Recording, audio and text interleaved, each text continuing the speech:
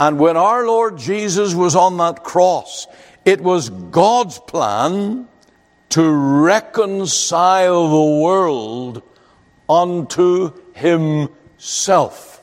That's the language of the New Testament. God was in Christ reconciling the world to himself. It was something that God wanted to do. Did you know that God wants sinners in heaven? God never sent his Son to destroy a soul. He sent his Son that they might be saved. They might be liberated from the curse, the guilt, the condemnation of sin.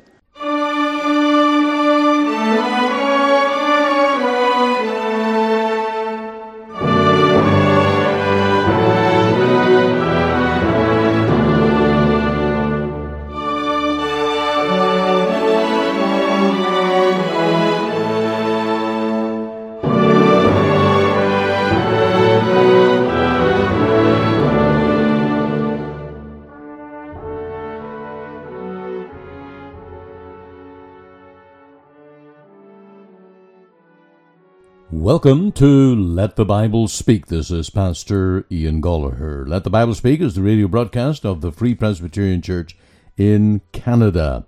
And today we have an exciting story. It is both history and prophecy. It is both God's doing and human obedience. It is a picture of Calvary drawn 2,000 years before Christ was born. It is weaved into the fabric of Abraham's life, and we're going to read Genesis chapter 22. Now, it is best to read this from the Scriptures itself, and now we're reading to rehearse this story and to grasp its meaning. And I want you to note the number of parallels between what Abraham was called upon to do and what our Lord Jesus did when he went to the cross. Here we go, Genesis 22, verse 1. And it came to pass after these things that God did tempt Abraham, and said unto him, Abraham, and he said, Behold, here I am. And he said, Take now thy son, thine only son Isaac, whom thou lovest, and get thee into the land of Moriah, and offer him there for a burnt offering upon one of the mountains, which I will tell thee of. And Abram rose up early in the morning, and saddled his ass, and took 2 of his young men with him, and Isaac his son, and clave the wood for the burnt offering, and rose up, and went unto the place of which God had told him. Then on the 3rd day Abram lifted up his eyes, and saw the place afar off. And Abram said unto his young men, Abide ye here with the ass, and I and the lad will go yonder, and worship, and come again to you. And Abram took the wood of the burnt offering, and laid it upon Isaac his son, and he took the fire in his hand, and a knife, and they went both of them together. And Isaac spake unto Abram his father, and said, My father? And he said, Here am I, my son. And he said, Behold the fire and the wood, but where is the lamb for a burnt offering? And Abraham said, My son, God will provide himself a lamb for a burnt offering. So they went both of them together. And they came to the place which God had told them of, and Abram built an altar there, and laid the wood in order, and bound Isaac his son, and laid him on the altar upon the wood. And Abram stretched forth his hand, and took the knife to slay his son. And the angel of the Lord called unto him out of heaven, and said, Abraham, Abraham! And he said, Here am I. And he said, Lay not thine hand upon the lad, neither do anything unto him. For now I know that thou fearest God, seeing thou hast not withheld thy son, thine only son, from me. And from that we will go right to the pulpit message. May the Lord speak to your heart today on God's promise. God will provide a lamb. Could you imagine taking one of your most precious children and dropping them from the very top of the CN Tower? and to do it premeditatedly, with purpose and intention. And you take that child to the bottom of the tower. You look for an elevator or the stairwell, and you climb the 1,776 steps to the top. And every step you take, I must do this. I must do this. Until breathlessly you get out into the open deck and you dare to go through with destroying your child. Why? That has to be the big question. Why? Did you notice as we read Genesis chapter 22 that Abram never asked why when God called on him to sacrifice his only and beloved son Isaac? Now this was a severe test of Abram's obedience. Isaac was his miracle son of his old age. He was his only son, his well-beloved son. And yet he's the one that Abram was to take to the mountaintop and there to slay him as a sacrifice unto God. Now Abram, as we know, passed the test, and he went willingly. He went speedily, and with purpose and intention he climbed that mountain with wood and fire and knife to go through what God had requested of him. We're told that he rose early the next morning. There was no hesitation or even a hint of hesitation. We're told in verse 3 that he saddled his ass.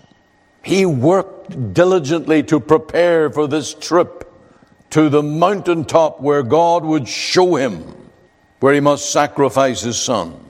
He got 2 of his servants to go along, and for 3 days they traveled. Prepared the wood, stripped it, bundled it, carried it, until he came to the foot of the mount of the appointed place. And that mountain, we are told in verse 2, was Moriah. And after 3 days, Abram saw the place afar off. He deliberately left his young men at the foot of the mountain. We can think of why. He took his son, he took the wood, he took the fire, and he took the knife. And he went that mountaintop. We're told that they went, both of them together. There was harmony. There was no discord. There was no resistance as they climbed the mount. No doubt Isaac had a question. He said, "My father, we see the wood, we see the fire, but where is the lamb for a sacrifice?" And Abram answered, and this is perhaps the most significant line in the whole story: God will provide himself a lamb. Verse 8, they went both of them together. They arrived at the top of the divinely appointed mountaintop. And Abram began to build the altar with stones, laid the wood upon it, and then he got out the cords, and he began to wrap around Isaac, laid him on the altar, and tied him to it. No hesitation, no half measures, no looking behind for a way out. Abram went through in full obedience with what God had asked him to do. And as Abram took the knife, God cried out to Abram, and if I may paraphrase it, "Abram, don't do it!" And then God showed him a ram caught in the thicket behind him. And Isaac was taken off the altar. The ram was led on and sacrificed. We're told in verse 13, and another very specific statement, in the stead of his son. Now this is a prophetic word about Calvary. There are so many parallels. The Mount Moriah, that's the place where Solomon built the temple. It was in that very area that Jerusalem was built, and where they led our Lord Jesus out of the city to Golgotha, to Calvary. And so there is this parallel in the place. In this event, Abram figures more prominently than Isaac. He's the one that God spoke to. He's the one who had the challenge and was to be obedient. He's the one that was sacrificing his own son. And the focus, the limelight is on Abraham, the father. And that's because your redemption and your salvation by the sacrifice of God's Son was from all eternity the plan of God. Abram lived about 2,000 after creation and 2,000 years before Christ came.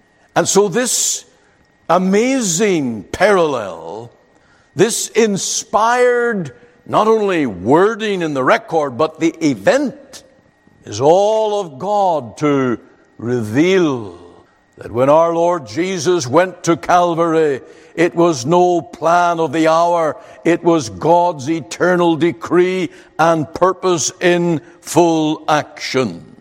The gospel is God's plan. And that's what I want you to learn today. It's the wonderful, amazing plan of God. God originated the plan of the cross. If you go to verse 1 in Genesis 22, you will see that God did tempt Abraham. Now, with all the concerns we have with the word tempt, we know that God tempts no man to sin. What it means here that God was testing Abraham.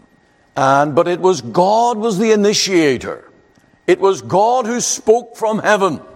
Abram had no such intention or no such thoughts. By the way, the word tempt in the Hebrew language is the word NASA. And if you were to ask me to go up on a NASA rocket spaceship, that would be testing me. So here's a good memory aid here. The Hebrew word for tempt is NASA. And God was proving Abraham, do you love me above the very dearest one you have in your life? Now, the Bible, of course, tells us everywhere that God planned the cross from before the foundation of the world. Never let anyone tell you that Calvary really was a plan B effort, that it was really the evil schemes of men, or it was due to the weakness of the Lord Jesus that he could not flee and escape the cross, that it was some mere coincidence. All of this was from eternity the very purpose of God. And when our Lord Jesus was on that cross, it was God's plan to reconcile the world unto himself. That's the language of the New Testament. God was in Christ reconciling the world to himself. It was something that God wanted to do. Did you know that God wants sinners in heaven? God never sent his Son to destroy a soul. He sent his Son that they might be saved. They might be liberated from the curse, the guilt, the condemnation of sin. And by the death, the sacrifice of the Lord Jesus, they would be brought and reconciled unto God. And so this is God's way of saving sinners. Do you believe that? If you really believe that, and if you are today trusting in God's way of reconciling a sinner to himself, then you're saved. You are freed from all the condemnation of sin. And you have a wonderful hope of heaven and eternal life. But if you doubt it, if you question it, if you say that what happened at Calvary was, so fraught with human interventions, surely it was the murderous schemes of men, or Herod, or Pilate in his treachery. But behind it all was the gracious, providential purpose of God, who sent his Son. He is at the center of God's plan. That brings me to point 2. And if you look at verse 2 in Genesis 22, you will see here, take now thine only son Isaac, whom thou lovest. We see here that Isaac was to be at the very center of the test. It was to be the hardest thing that Abraham would ever be called to do. His own son. Now, Abraham's 100 years old. He's well over 100 years old. He was 100 years old when Isaac was born. He's a teenager now, at least. What hopes and dreams, what future laid in Isaac to Abraham, and the idea of, with his own hand, taking his life, slaying him with a knife as a sacrifice. But it was Isaac, his only son. And God's plan of saving sinners, reconciling you to himself, is all centered in his son, his only son, his well-beloved son. There is no blessing, no mercy, no forgiveness for sinners outside of God's Son. Christ is central to it all. He is the mediator of the covenant. He is the door to heaven. He's the only way to the Father. And all God does to save sinners is filtered through his own Son. So we can say, if I have Jesus and Jesus only, then I am blessed. Why would you object to God's plan of sending his Son and giving every spiritual gift through his Son? This was what the apostles preached. They stood in the days of Acts and they said, there is none other name under heaven given among men whereby we must be saved. Or in Romans 8:39, those final 2 little words, the love of God which is in Christ. In Christ. Everything that God has for a sinner's soul is in Christ. Now you need to be in Christ to enjoy all those blessings. And you will. You need to be united to the Son. What do you think of this plan? Are you sitting there scoffing and scoffing and mocking such an idea? The world does that.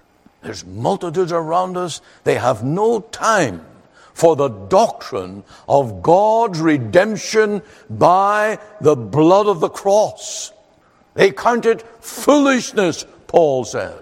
Why? It's so clearly revealed in the Bible. And so I beg you, don't miss to bow your knee to the wonderful plan of God. Don't spurn it. It's right from the heart of a good God who has a plan of mercy to save souls. And you can be saved today. You can enter into this plan of God, and you can be sure of eternal life through the Son. All God has planned is centered in the Son. Now, the next thing I see in this parallel, Genesis 22, is that God and the Son fully cooperated in the Father's plan. I want you to notice in verse 3 that it says, and Isaac his son. Abram rose up early in the morning, saddled his ass, took 2 of the young men with him, and Isaac his son.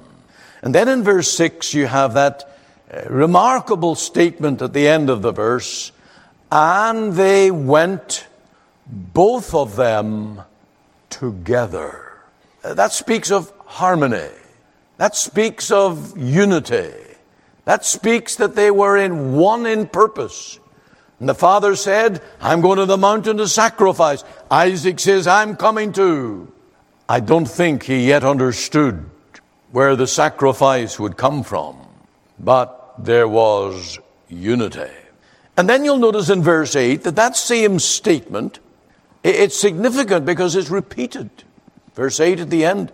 So, after all of these details, all of the questions, all of the conversation between Isaac and his father, and Abram said, God will provide himself a lamb for a burnt offering. Isaac was satisfied with that. So, they went both of them together. And then verse 9, they came to the place which God had told them of, and Abraham built an altar and laid the wood in order and bound Isaac his son. Did you ever try to bind a teenager? A young man which would be athletic and strong and fighting fit.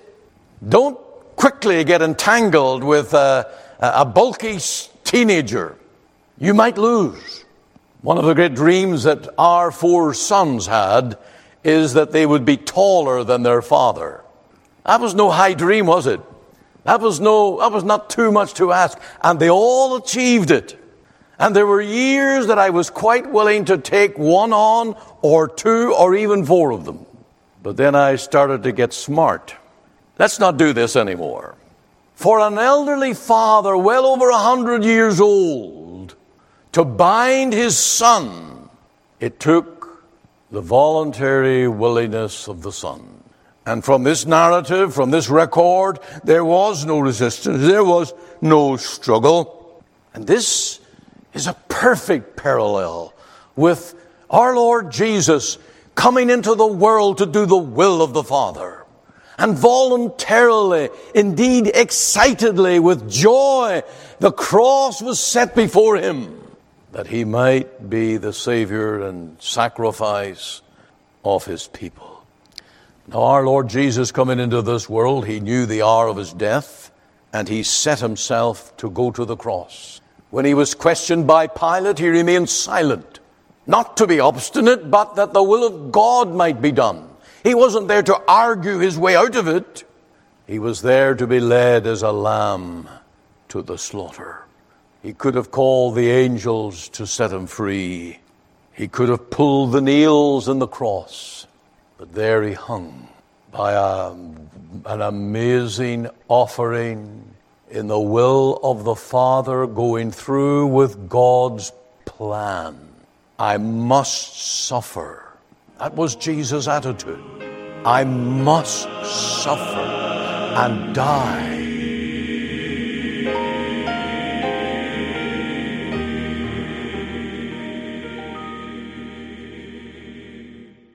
You're listening to Let the Bible Speak. This is Ian Gollaher. What an amazing story 2,000 years before the birth of our Lord Jesus, wrapped up in the life of Abraham, the patriarch, and how his call to offer up his own son Isaac, the son of his dreams, the son that was really his miracle child, the most precious thing he had on earth, and God was testing Abraham to prove his obedience. Now, I just want to take 2 thoughts on this. Number 1, God is looking for our obedience. God sent his Son that he might be our Savior, but he does to test us, and he will prove our obedience. And we are accountable. This is the result of being moral people. We know right from wrong. His law is written on our hearts. And when we come to the Bible, the Word of God, it is a true lamp to our feet and a light to our pathway. And it shows us the way of sin. It shows us the way of truth and righteousness. And we are to set ourselves to obey God. And for the Christian, it matters if we obey. Never follow the line, we're under grace, we're not under law. Every Christian is to set the law of God as the rule of life, how we may please our Heavenly Father. The other point I want to make is on this matter of substitution. And there really are few clearer passages in the Bible than right here in this incident where God stopped Abraham for sacrificing his own son.